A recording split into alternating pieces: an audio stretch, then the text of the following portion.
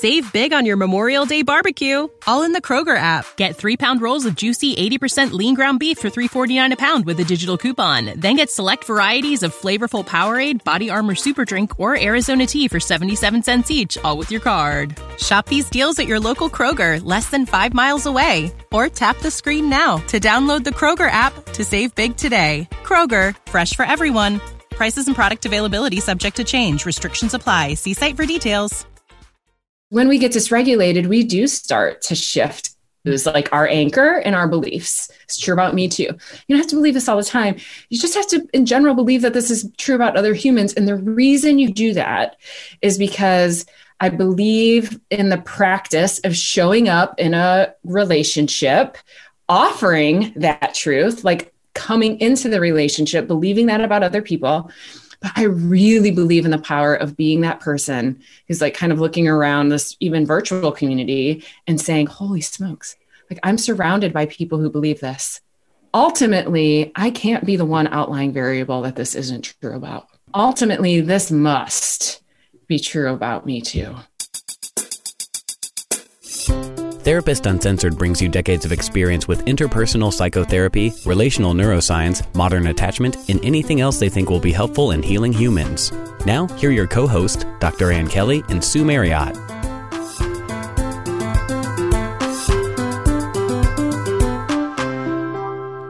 Hey everyone, this is Ann.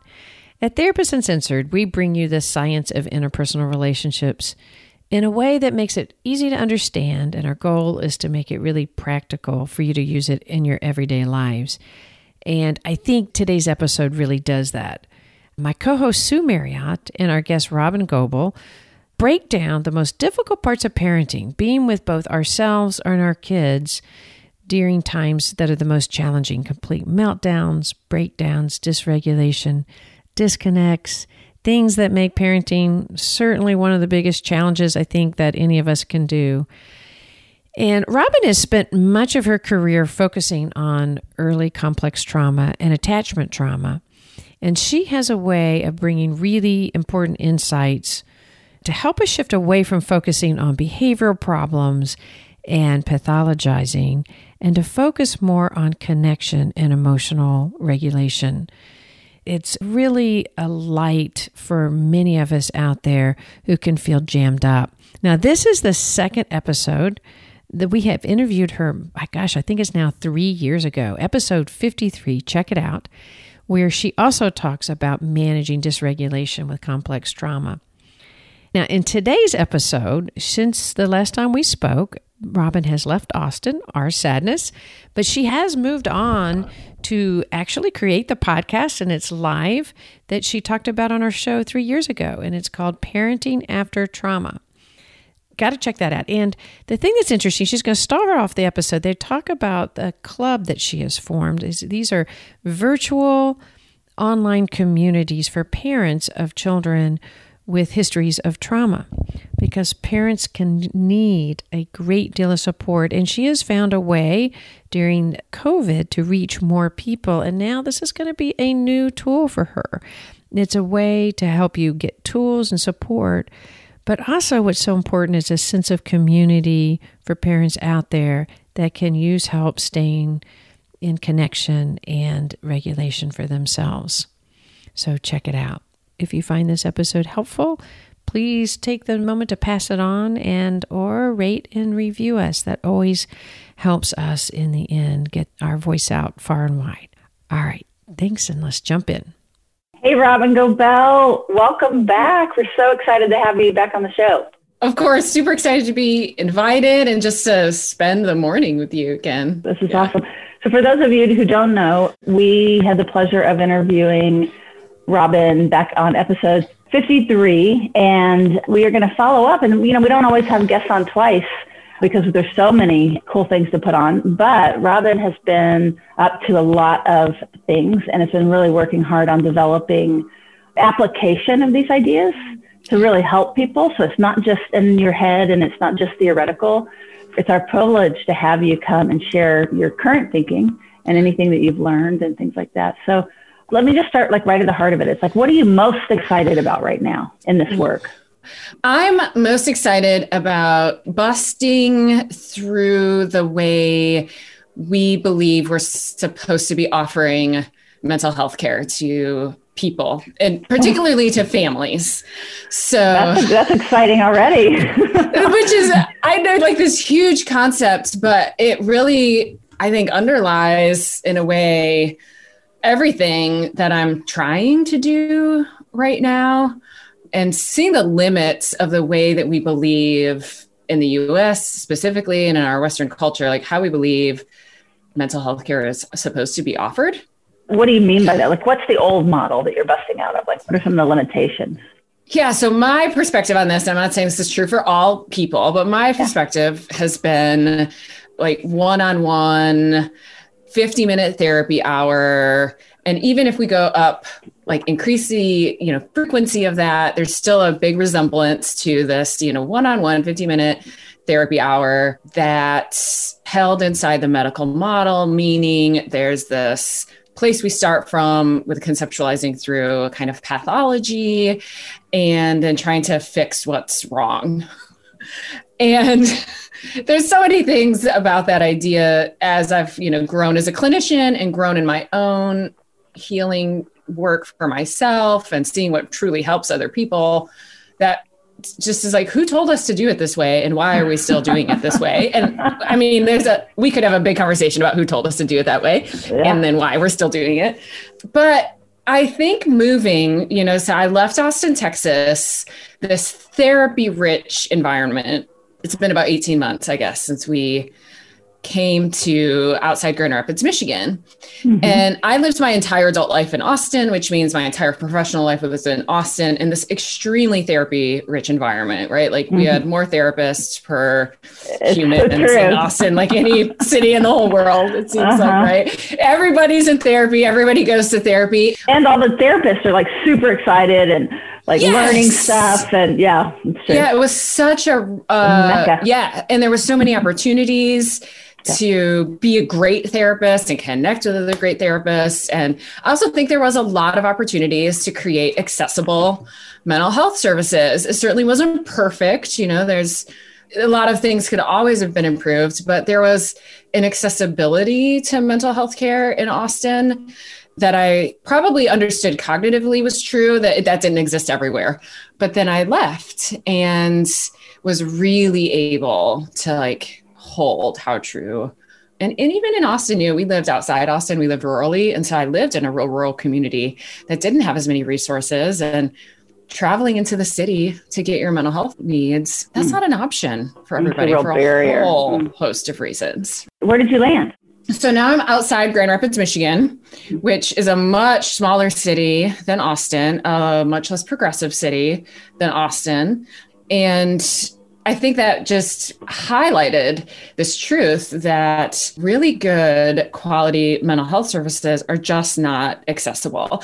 And, my area of expertise has always been working with kids with complex trauma and their families. So most of these kids have been adopted, had experienced significant trauma, and they're in adoptive families. So it's really, really pretty narrow niche. And even more true for this one specific population, that there's not even close to the resources needed for these families. They actually literally don't even exist, let alone in enough quantity to meet the needs of these really struggling families. Then we went to 100% telehealth back in March, right? The whole world in a way. And now we're trying to offer services in this really, for most of us, unique format. Offering telehealth services to children has some fascinating challenges that come up. So when I moved, I had decided to take a break from offering direct clinical services. So I've been really focused on teaching and training and consulting and supporting the other therapists. So when we shifted into this crisis, the pandemic, I sat on a little bit on the outside of it as I was supporting the therapist, supporting these people who are transitioning to a new model of care in their own crisis themselves, and trying to support families who lived in chronic crisis with kids with pretty significant behavioral issues, dysregulation, mental health challenges. So all these things like kind of kept putting themselves in this little basket of me realizing like, there has to be a better way. And even if it's not an ideal, perfect way, there's still got to be a way that we can support and be with people in an accessible way. Accessibility from like format, accessibility in like one-to-one versus one-to-a-lot, financial accessibility, time of day accessibility. I mean, there's just so many things, right? Oh man, you're singing our song. Yeah, and in a way, like all of us are also feeling so helpless, right? Like, how can I? That's true. Right.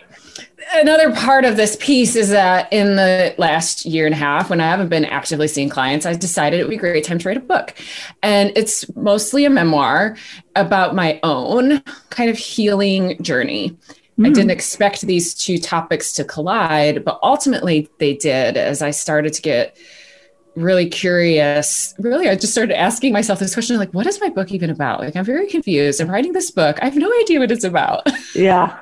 And trying to succinctly state, like, what is this book about and what was helpful for me in my own journey that I think is unique and that I don't think everybody is receiving because it's not accessible.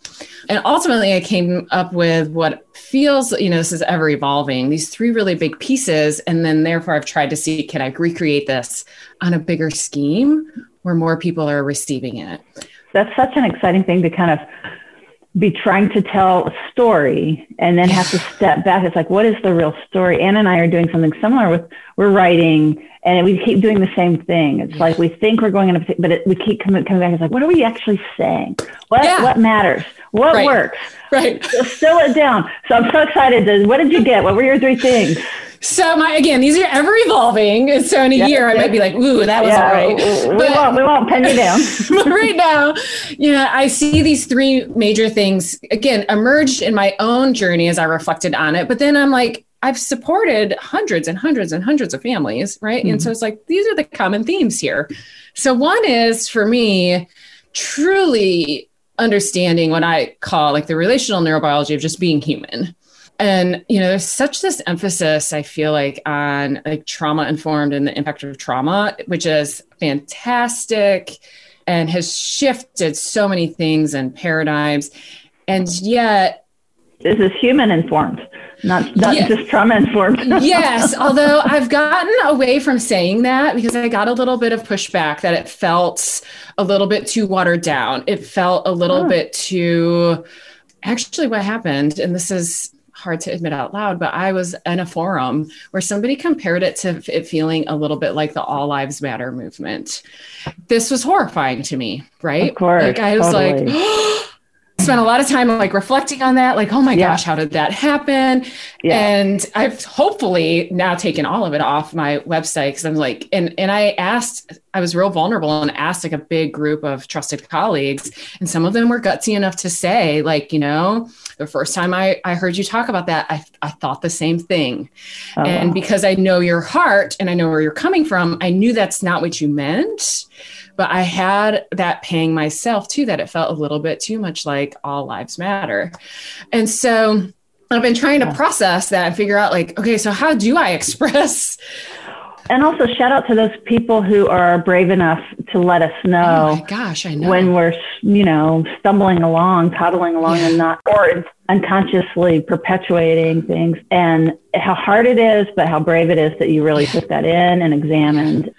Oh, yeah. I mean, it just was such the antithesis of what I was attempting to communicate, but enough people were saying that was their first reaction that I was like, okay, well, obviously I need to kind of reframe this. And as I dove deeper into that, what I was feeling was what I see out of the trauma-informed care movement with kids, especially in an educational system and the parenting system, is that there ultimately comes a place where it becomes just another behavior management technique. Mm-hmm. That we learn about trauma, we learn about how trauma impacts behaviors. And so then we do X and Y will change. And so that still feels like it doesn't sit on what is my truth, which is all of us, like the neurobiology of being human is that, both connections are biological imperative, that we're complex systems always attempting to find coherence and integration. And until I feel like we can really sit in that truth, then we are at risk of this trauma-informed lens of ultimately becoming another kind of behavior management technique. Like we're going to use this new way to still get the behavior. That's what I'm looking for, as opposed to the trust that it's like humans are designed to be their best selves. They're designed to be in relationship. They're designed to be in ways that are inviting and giving connection. So if they're not behaving in that way, let's get super curious about why. I'm imagining a trauma therapist hearing you. So when you say that trauma-informed therapy ends up unintentionally, I think, becoming a behavioral, like looking at the behavioral and managing that, can you say just a little bit more so people understand what you mean? Yeah. So I think about, and this is certainly not true across the board. You and I both know amazing, wonderful people who call themselves trauma-informed, who this wouldn't be true about them, but that when we're thinking about human behavior and then thinking about how trauma has impacted that behavior, we still are really focused on the behavior, still really focused on what we can see from that behavior. Yeah. And are you thinking of kids in particular or everybody? I'm thinking of everybody. Yeah. And so to take it back to, okay, what did I discover that was in the story of my book that I was like, how can I get this out to the whole world? That's a big piece of it, is being in therapy, having a therapist who believed this, who believed 100% in connection being a biological imperative and all behavior makes sense. One of the things I learned so much from Bonnie Badenoch, right, is no behavior is maladaptive. It all makes sense. It doesn't mean it's all good or helpful or useful or not something we really need to change for a whole host of reasons. Yeah. It all makes sense, which is just, that shifts for me, my way of being. Right. That shifts as the therapist, my nervous system, my openness, my welcoming, and being on the couch myself, knowing that my therapist was staunchly committed to this truth, being so curious about why the symptom exists and being so confident that it exists for a really good reason. Again, that doesn't mean we don't want to necessarily change it. It's a subtle difference, but it's really like an energetic change. Totally. It's the shame factor is massively different. Yes. And really to be able to sit in that place as the therapist, to really believe these things, for me at least, there came a place where I had to understand the neurobiology, or I wasn't going to believe it. Like I had to understand kind of like the left brain facts about like the neurobiology of being human, and then how adverse experiences, toxic stress, trauma impact that. That for me was like the one pillar, like learning the facts. If you can get that lens on almost anything, the compassion opens up, and your interest in it, because you can still be very curious about it, but you're coming at it from a really different perspective. I think getting this feedback both from parents and educators, so I've had a lot of experience too, like helping educators really implement a trauma-informed model, is that the challenging behavior was about the trauma. I'd get these questions from parents and educators, and they'd say, like, I totally believe this. I totally believe in this trauma-informed model. But then they'd have a but, and it would usually sound like one of two things. But what about when it's not working? Or, but how do we know if this given behavior is about trauma or not? So there was this space of believing that if a behavior that was undesirable, how do we distinguish if this is a trauma behavior or not a trauma behavior? Implicit in that question is because then we're going to handle them differently. Yeah. And my belief is that no, that that's the wrong question. If it's trauma related, I can be more empathetic, or if it's not trauma related, then I don't. It's a behavioral issue.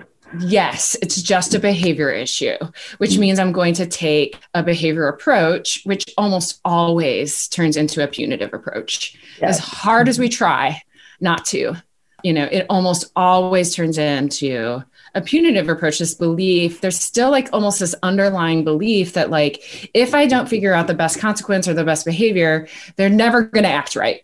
And so just really challenging that idea. Like, it doesn't matter.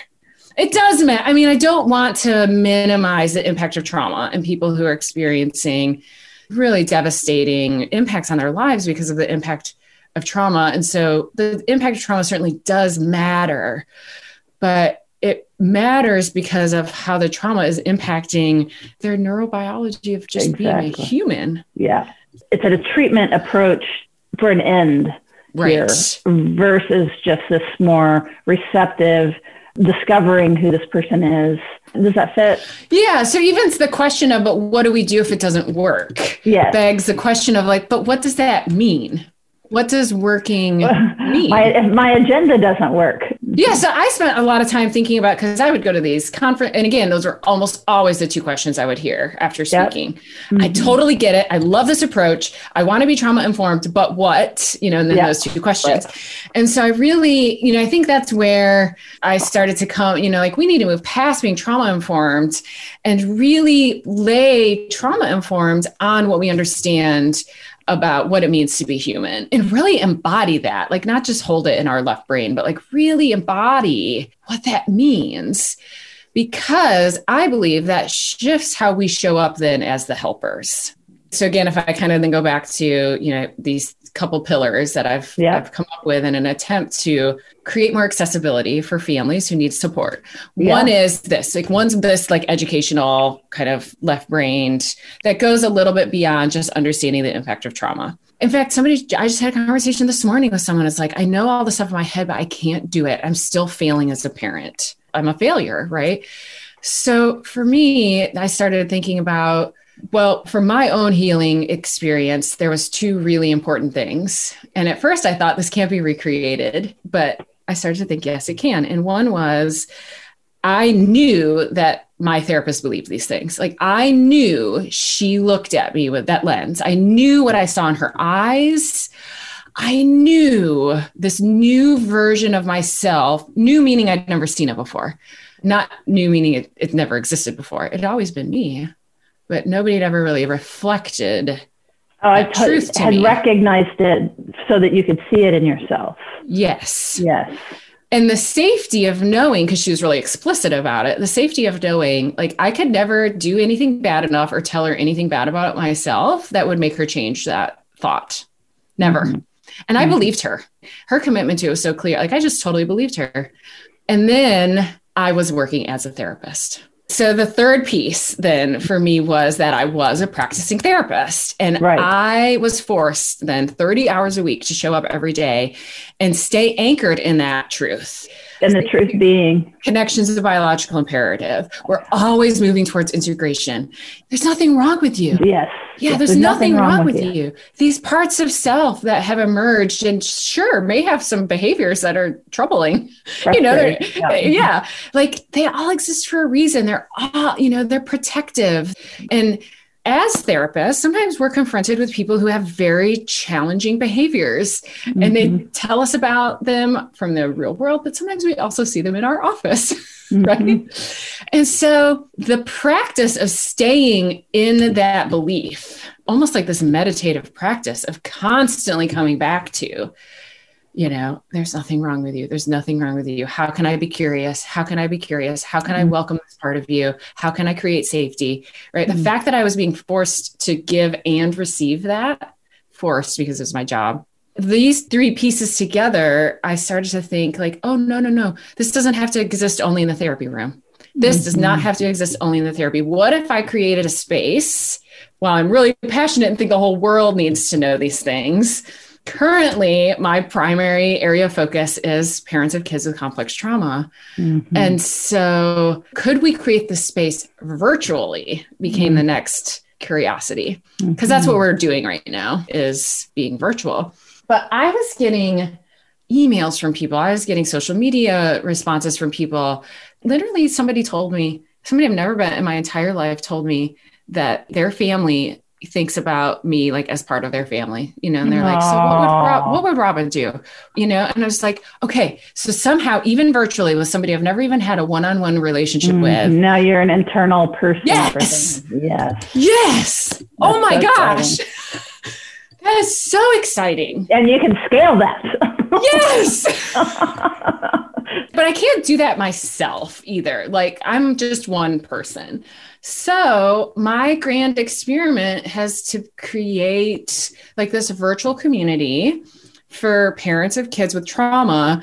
And I created it's called the club, and I created a club manifesto.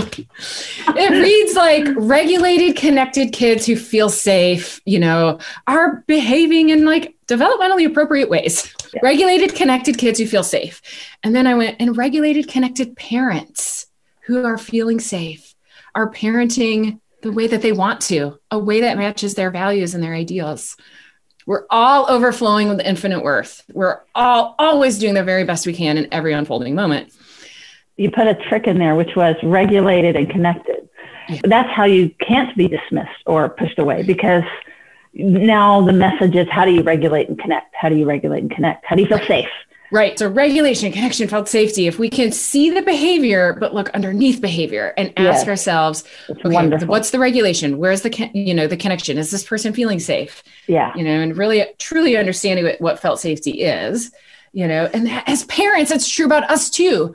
Totally. I'm parenting. I'm in relationship with my kid, my husband, my parents in the way that matches my values and my ideals. When I'm those things, when I'm feeling regulated, you know, and when I'm not when I'm not behaving in a way that I'm especially proud of, or that matches my own values or ideals, I can track that back to, was I feeling connected to myself or to them? How regulated was I? What was my level of felt safety in that moment? So it gives you kind of direction, even like when you find yourself with your lid flipped and right. doing the things we know we wouldn't say to do, but that we do. Then it's not just a shame bath. It's not just like, nobody should listen to me because I'm not even doing it myself. The model then is where you track back and you look for where that I lost connection, where I'm feeling threatened, and then moving back to safety and connection. Right. It's implicit that it gives you what to do. Yes. That's and awesome. If part of why I flipped my lid was because like my kid's behavior was challenging. He's 14. Yeah. This happens every now and again. I can ask myself the same thing about him, you know, like what's happening here? What's shaking his level of felt safety? Well, there's all sorts of things shaking everyone's felt safety right now. Oh man. You know, is he feeling connected to me? You know, like what is our level of connection in this moment? How regulated is he? Which could come down to something as simple as, when was the last time he ate?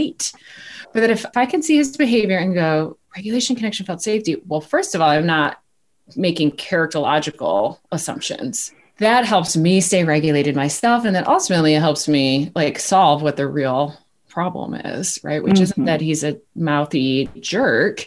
It's that he's, you know, in that moment has too much going on to stay in connection to his own regulation and behave in a way that I know is true about him, which is lovely, right? But I really felt passionate about people being surrounded by other people who believed this about them. So I made this like manifesto for membership, right? Like and I said, you don't have to believe this all the time, because when we get dysregulated, we do start to shift. It was like our anchor and our beliefs. It's true about me too. You don't have to believe this all the time. You just have to, in general, believe that this is true about other humans. And the reason you do that is because I believe in the practice of showing up in a relationship, offering that truth, like coming into the relationship, believing that about other people. But I really believe in the power of being that person who's like kind of looking around this even virtual community and saying, holy smokes, like I'm surrounded by people who believe this. Ultimately, I can't be the one outlying variable that this isn't true about. Ultimately, this must be true about me too. That's so beautiful. I can really see the power of that, because I love group power. So that way, when one person's off, you know, you've got a group to contain it and to re-regulate, so they don't have to have it together all the time. And then when that happens over time, and then they're able to help somebody else, Right. It's like now you have a whole new regulatory system. What's the mechanic? Like it's an online virtual group? Do they meet together? Like how does that work? So it's still unfolding and we're open to making some changes. But in this moment, what it consists of is truly like joining, signing up and saying like, yes, I believe in these things. I actually really believe that's a huge piece of it. Like making this commitment of, I believe this and I'm willing to try to believe it about you and about me.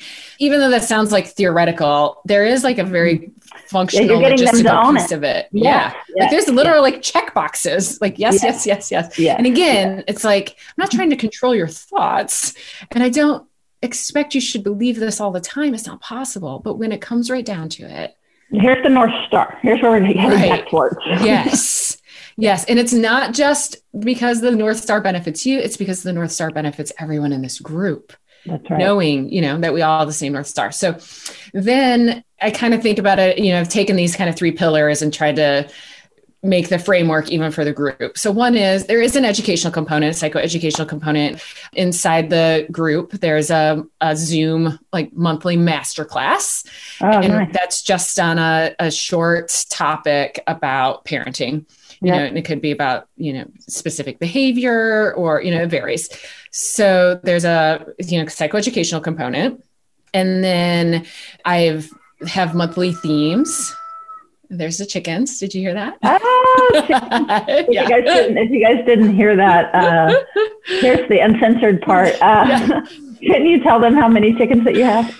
We have 11. We have 2 roosters and 9 hens. And so is that a rooster that we're hearing? We just heard a rooster. Yep. Wonderful. They talk. They kind of yell at each other all day long, actually, is what they do. But it's pretty funny.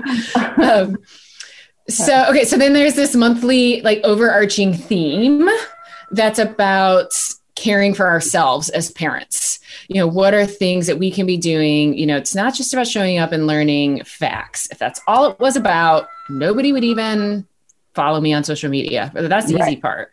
So the facts are just one little piece. And the other is, like, what can we do that is really what it's doing is increasing our own regulation, our own integration, our own capacity to have reflective functioning, which is such a crucial part of parenting in a way that everything. Everything. You're right. Everything. So in my parenting group, in my parenting work, I call it having X-ray vision goggles, right? That we can put our X-ray vision goggles on and we can notice the behavior and just notice it as a clue and then get inside and go, what's underneath that's driving this behavior? And then of course, ultimately we turn that back to ourselves. It's really easy to understand somebody else's, behaviors, but we still hang out and shame ourselves. So parents are so motivated to learn these things about their kids. And ultimately I can say, but this is true about you too, right? Like the way we're looking at what's underneath it for your kid, like what makes you exempt from that? Totally. So like, for example, this month's theme was just on the broad topic of integration. And so we learned about the concept of integration, what it means, what neural integration. Yeah. Okay. And then a suggested daily practice kind of based on the wheel of awareness. Yep. So there's the caring for ourselves piece. And then the third piece is caring for each other, like showing up and being in a community. And so there is a group forum and it's just been gorgeous. It's just been gorgeous the way people are showing up, people are being vulnerable, people are saying things I'm not telling them to say, but things like, I see you, I hear you, I'm holding that for you today. And then I also think about all the people who aren't really participating, because, in group forums, there's different levels. Some people participate a lot. Some people... Is it like a listserv or? Well, right now it's just a private Facebook group because there's not a great forum opportunity, So right now it's just a Facebook group, which is not ideal for a couple of reasons, but in other ways it is ideal because of the way that Facebook groups function. It's not therapy. And the forum also has the whole group has really clear structure and guidelines, which is another way of creating felt safety. Right. So we don't give our kids names. We don't post pictures of them. We take a need to know basis when we post things, like your child's life story doesn't need to live on the internet, but we want to support you. So what's the least amount of information possible you could give us to tell us about what's happening for you? And again, it's not therapy, so I'm not worried about HIPAA and things like that. Yeah, and you let the group support one another. You're not coming in primarily being the support person. Is that right? So it's, there's a space of growing a community of, taking that role at first. And I also have a team. I have other people. So it's not just me, but that is ultimately my hope is that my job will be more to create the holding environment while they begin to really connect with and offer each other what they need. And also I have to keep thinking about all the people who aren't posting because people have different ways of being in groups, right? Oh, yeah, totally. People are getting things from just watching this. Just reading. Yes. So then I think about writing something to someone and I imagine, oh my gosh, like 150 other people they're hearing my, my words, they're hearing my compassion, eventually you have to ask yourself again, like, how could I be the one outlying variable here?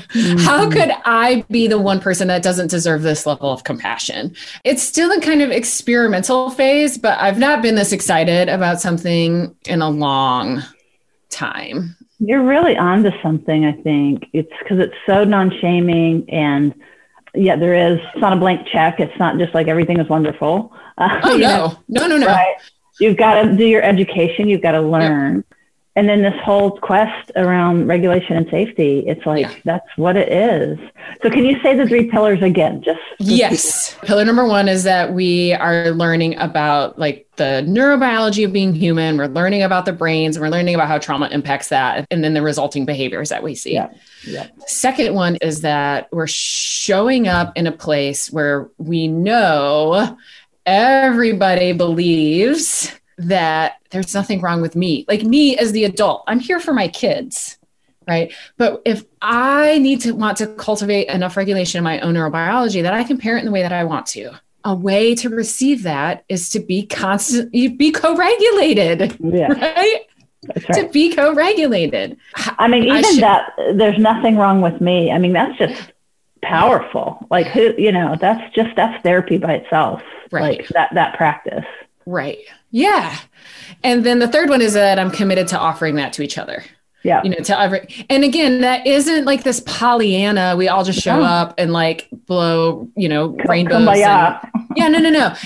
Because another part of the manifesto actually that I had forgotten to mention is that we're committed to, fiercely enforcing compassionate boundaries, because that's a huge part of parenting. When I watch parents shift to this new kind of model of parenting, which is more focused on regulation, connection, and felt safety, as opposed to consequences and punishment, because as a culture, we've so conflated boundaries with consequences and punishment that when we try to shift away, primarily using consequences and punishment, we are confused about how to set a boundary, and that we can set boundaries with other people's behavior without losing our connection to biological imperative. And we can do both. I can say this behavior is not acceptable. So can I throw you an example? Like, again, I'm trying to think of a skeptic out there. It's like, that sounds great, but yes. So it's COVID. In your family, you have rules about boundaries around COVID and interactions with other people. Yeah. And so, whatever, middle school child secretly does what they want related to boundaries and just doesn't sneaks out or goes inside, doesn't wear, for good reason, social pressures or whatever. Totally. But something pretty major as far as and then not telling the family. Okay. Right. Okay, go. Okay, go. So one thing you just said that is actually really important and is hard for people, especially when they're so worried about safety, right? Like, as we're dysregulated, we forget these truths, which is middle school kids are peer oriented. Middle school kids aren't thinking about long-term consequences, like all these things that have to do with their brain. So that really actually is step number 1, like remembering it in context, because it takes us out of character assassination. Like, they're just bad. They're just selfish. Right. They just do whatever they want and don't care about the rest of us. So just shifting that lens. Now, obviously, that doesn't change the behavior, but if we want to be with our kids in a way that ultimately the behavior can change, I do believe that's a really important paradigm shift, right? So there's number 1 is really understanding, like, why is this happening? And then the second one is we can still set a boundary. Just because we understand why it's happening, we don't have to say like, oh, it's so important to my middle schooler that they have these social interactions, so I guess there's just nothing I can do about it. No, the boundary is I understand why you want this and why it's so important to you that you are prioritizing what you want over maintaining the connection in our relationship. Because when you do something that's against the rules, you hurt the connection in our relationship. Okay. So let me get curious about why that's true, why that's such a priority. And then maybe what I need to do is think about how do I put the environmental pieces in place that allow my child to be successful? How do I create an environment that doesn't allow my child to be not successful? I mean, if we got really extreme here, that could look like, you know, your child doesn't go anywhere without your direct supervision. And there are alarms on doors and windows. Now, I'm not advocating that as like the first line of defense here. But if we wanted to go all the way to the extreme, if your child's not capable of, you know, making choices that are safe for the whole family, then they need more connection. They need more co-regulation. They need more it's a demonstration of, you know, the boundaries can be real boundaries. This isn't just soft, sweet stuff. Yeah, but if we're going to put door alarms on or window alarms on, which I know families that have to do this, even pre-COVID, to create some safety, when we do it from the lens of, I understand why you're doing this. It's my job as a parent to create an environment that allows for your safety and allows you to be successful. The energy, you know, with the door alarms is completely different than you're a bad kid who will never follow the rules, and this is what I have to do. So it's the same behavior. Like we still have alarms, but the energy of it's completely different. And our kids are seeing a different version of themselves reflected back to them. Yeah, I could see it's so about tone, right? Like locking down your windows, you know, from one perspective versus I can see that you're having trouble controlling that impulse. And I can see why that would be the case. So let's help you with that. And then this also is space saving for your friends. It's like, you can't, you know what I mean? Like it's you're helping them do something that a part of them really wants to do. And that feels really different. Very different. And their experience of what you think about them is very different. And I actually think that that's wildly important, right? That my kid sees me as looking at him. So he sees in my eyes that I know he's an amazing child that for whatever reason is struggling to meet this expectation. And so my job is to help, as opposed to me looking at him with eyes of like, you're just a bad kid who can't follow the rules. And I have to do X, Y, and Z. I have to take his experiences of himself is totally different. Totally. You know, we just recently interviewed Elizabeth Sylvester. Do you know her here in Austin? Fantastic. And her nurtured heart work. And this reminds me a lot of that, about just that. So they kind of go together. So if you're listening, just to keep supporting this idea and this, it's really a reworking, a rewiring of how that we are interpreting and understanding, which is all towards security. This is about growing security, facilitating security. That's really wonderful. Do you want to give one more example just to get this in? And maybe you generate it this time from your experience of something that is particularly difficult, like it's not the soft stuff, and how this applies in that case. Right. So really common behavior, quote unquote, problem that I'll hear a lot is lying. And the lying can be about small things that are pretty inconsequential and don't really matter. Or they can be about, just like what you said, like there's an element of lying in like sneaking out, not wearing your mask, things like that. So for me, again, the very first step is parents caring for themselves enough that they can hold on to their thinking brain. Because if we can't hold on to our own thinking brains, lying.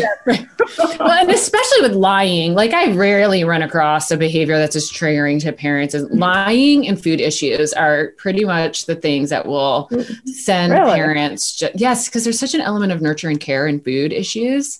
And when your kids are rejecting that, it is so hard to separate it from them not rejecting you. So lying and food issues are like the two things that I watch parents just like cannot hold on to their own. You know, it just feels so personal. So we have to work on that first. How can we stay more regulated? And I do think an element of that is understanding the why. Where is the lie coming from? Lying's about like, if I tell the truth, things aren't going to work out for me. It's not safe to tell the truth. Either I'm going to get in trouble or I'm not going to get what I want. Or I'm going to disappoint you. Yeah, exactly. It's going to hurt the relationship. So lying is about like, it's not safe to tell the truth. So first I just stay anchored in that. Like that keeps me curious. Like, wonder why my kid has to lie about this. Okay, so here's an example in my own real life. My husband's a fantastic cook, fantastic, and takes a lot of pride. So here we can combine lying and food issues. Actually, I hadn't done that on purpose.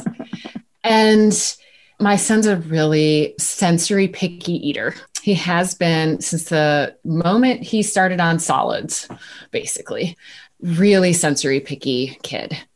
And, there's a place I'm sure of hurt for my husband when there's this gorgeous meal prepared and the kid won't eat it. Or it's met with like, this like legitimate expression of disgust. As hard as we try to be, the parents that we're, wanting to be, we're not perfect under any stretch of the imagination. And ultimately, our son has learned that him expressing how he feels about food causes pain. And so we noticed one day that he was starting to lie about it. He would say like, I'm just not hungry. Or I just ate, or I really like this, and it was really obvious he was lying. Like what he wanted to say was, I just don't like this.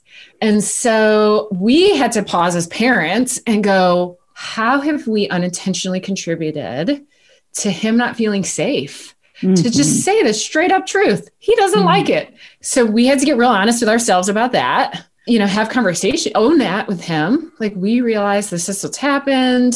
You are welcome to tell us you don't like something. It is possible to express that you don't like something in a respectful way.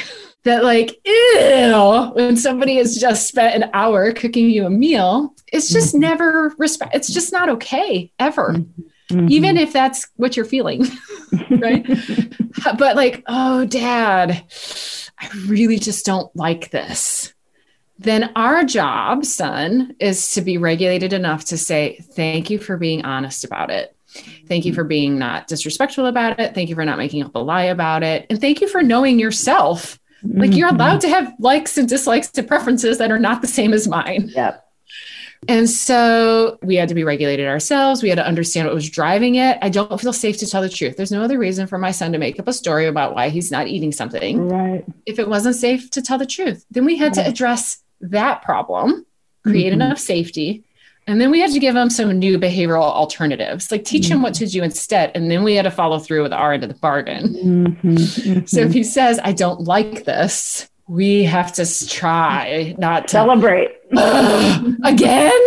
Really? We had to be like, thank you. Yes. Thank you. And we can be honest, like it is hard to hear that somebody doesn't like something. But that doesn't mean you don't still get to have your own feelings of not liking it. Like both get to be true in this moment.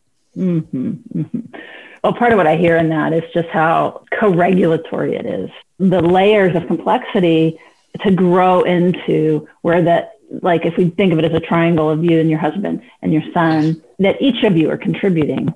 So your son is helping. He's telling you about it. He's telling you why. He's answering your question of why he's lying, or he's owning something. There's a little piece there. There's a little piece on your end. There's a little piece on your husband's end. And then the three of you together work it to make it we kind of again, or move it back into relationship.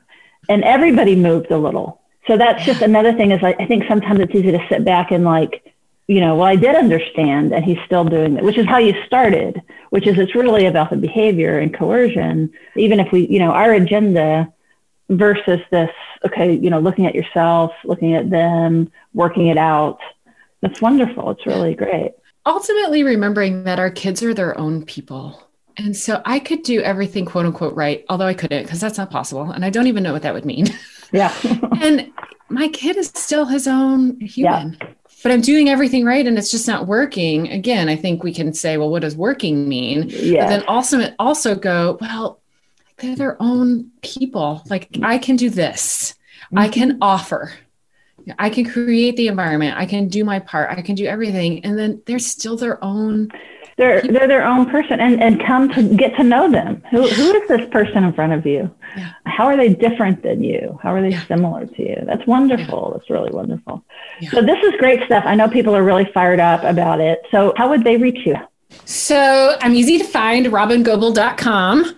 And then there's all sorts of goodness there, blogging super regularly. I've got a couple free video resources. In fact, I have a video called Regulation, Connection, and Felt Safety that people can watch on my website. And then I've recently started podcasting. It's called Parenting After Trauma with Robyn Gobbel. And to the best of my knowledge, you can find it everywhere. It's super low tech. I do zilch editing. That's for great. now. We'll see what happens in the future. But so that's a new place people can find me. Oh, that's wonderful. You're doing so much. I so want to support you and these new ideas and leveraging people to support one another, which is really the key of what you're doing, I think, right now. In other words, you're looking at maintenance. How do you maintain this? Sure, we all want to do this one thing, but how do you maintain it? So look for our show notes in this episode, and we will put some of those resources and link you to Robyn directly. And is there any kind of final thoughts that somebody out there that's really still tuning in, they're still listening? What's your last message? The thing that I really want folks to truly believe in the power about themselves and about people, about relationships, is this idea that if we change how we see people, we're changing people. That the way we approach people and the way we're in relationship with them and the way that we're interpreting in their behavior, that impacts our own neurobiology. And then our neurobiology impacts them. And so just the shift in changing how we see people. I mean, when people are just tell me what to do, give me an intervention. I'm like, but that actually is an intervention. That's truly, right. It's maybe not immediate. It can be pretty immediate. You know what I mean? It's a lens. It makes me think of the tail wagging, that if you begin to see, the approach is a friendly approach, which is really the underpinning of secure attachment, is one of the things that secure kids and secure adults have is this implicit trust and this expectation that they're going to be taken care of. Yes. It doesn't come naturally when we haven't had that kind of early experience. So it's, in a way, it's like your direction is perfect because it goes back to, let's move back towards what we call the green and shift how you're seeing other people, shift how you're seeing yourself even, right? Make this one tiny little thing, and then you'll get more tail wags, which will then help you tail wag. And then we're now. Absolutely. Yep. Perfect. Yep. Thank you so much for listening. And if you guys are interested in more, we're not doing ads right now, and that is because of our Patreon group. And if you'd like to join, please go to patreon.com/therapist uncensored. There's all kinds of behind the scenes stuff, extra content, and depending on the level, you get a few goodies in the mail. And one other thing about the Patreons is that we call them our neuro nerd community, is that I'm going to be teaching a study group on the 3 pillars, which is David Elliott and Dan Brown's book, Attachment Disturbances in Adults, Comprehensive Treatment and Repair. And I've taught this before, but out of demand, I'm going to do it again. And so any patron, and you can be a patron for as low as $5 a month, any patron of ours gets access to that study group for free. So thank you very much for coming back on. And by the way, I love seeing some of your pink moves. I'm so impressed. Aerial silks has changed my life. So, I write about it in my book. Yep. So some of the pictures that I see of Robyn, sometimes she's upside down, hanging with one leg, looks beautiful, very graceful. So that's been really fun. Okay. And with that, thank you so much for listening, everybody. And we will see you around the bit.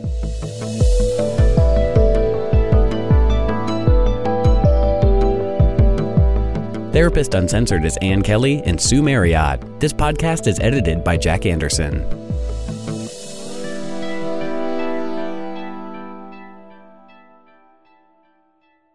Save big on your Memorial Day barbecue, all in the Kroger app. Get 3-pound rolls of juicy 80% lean ground beef for $3.49 a pound with a digital coupon. Then get select varieties of flavorful Powerade, Body Armor Super Drink, or Arizona tea for 77 cents each, all with your card. Shop these deals at your local Kroger, less than 5 miles away. Or tap the screen now to download the Kroger app to save big today. Kroger, fresh for everyone.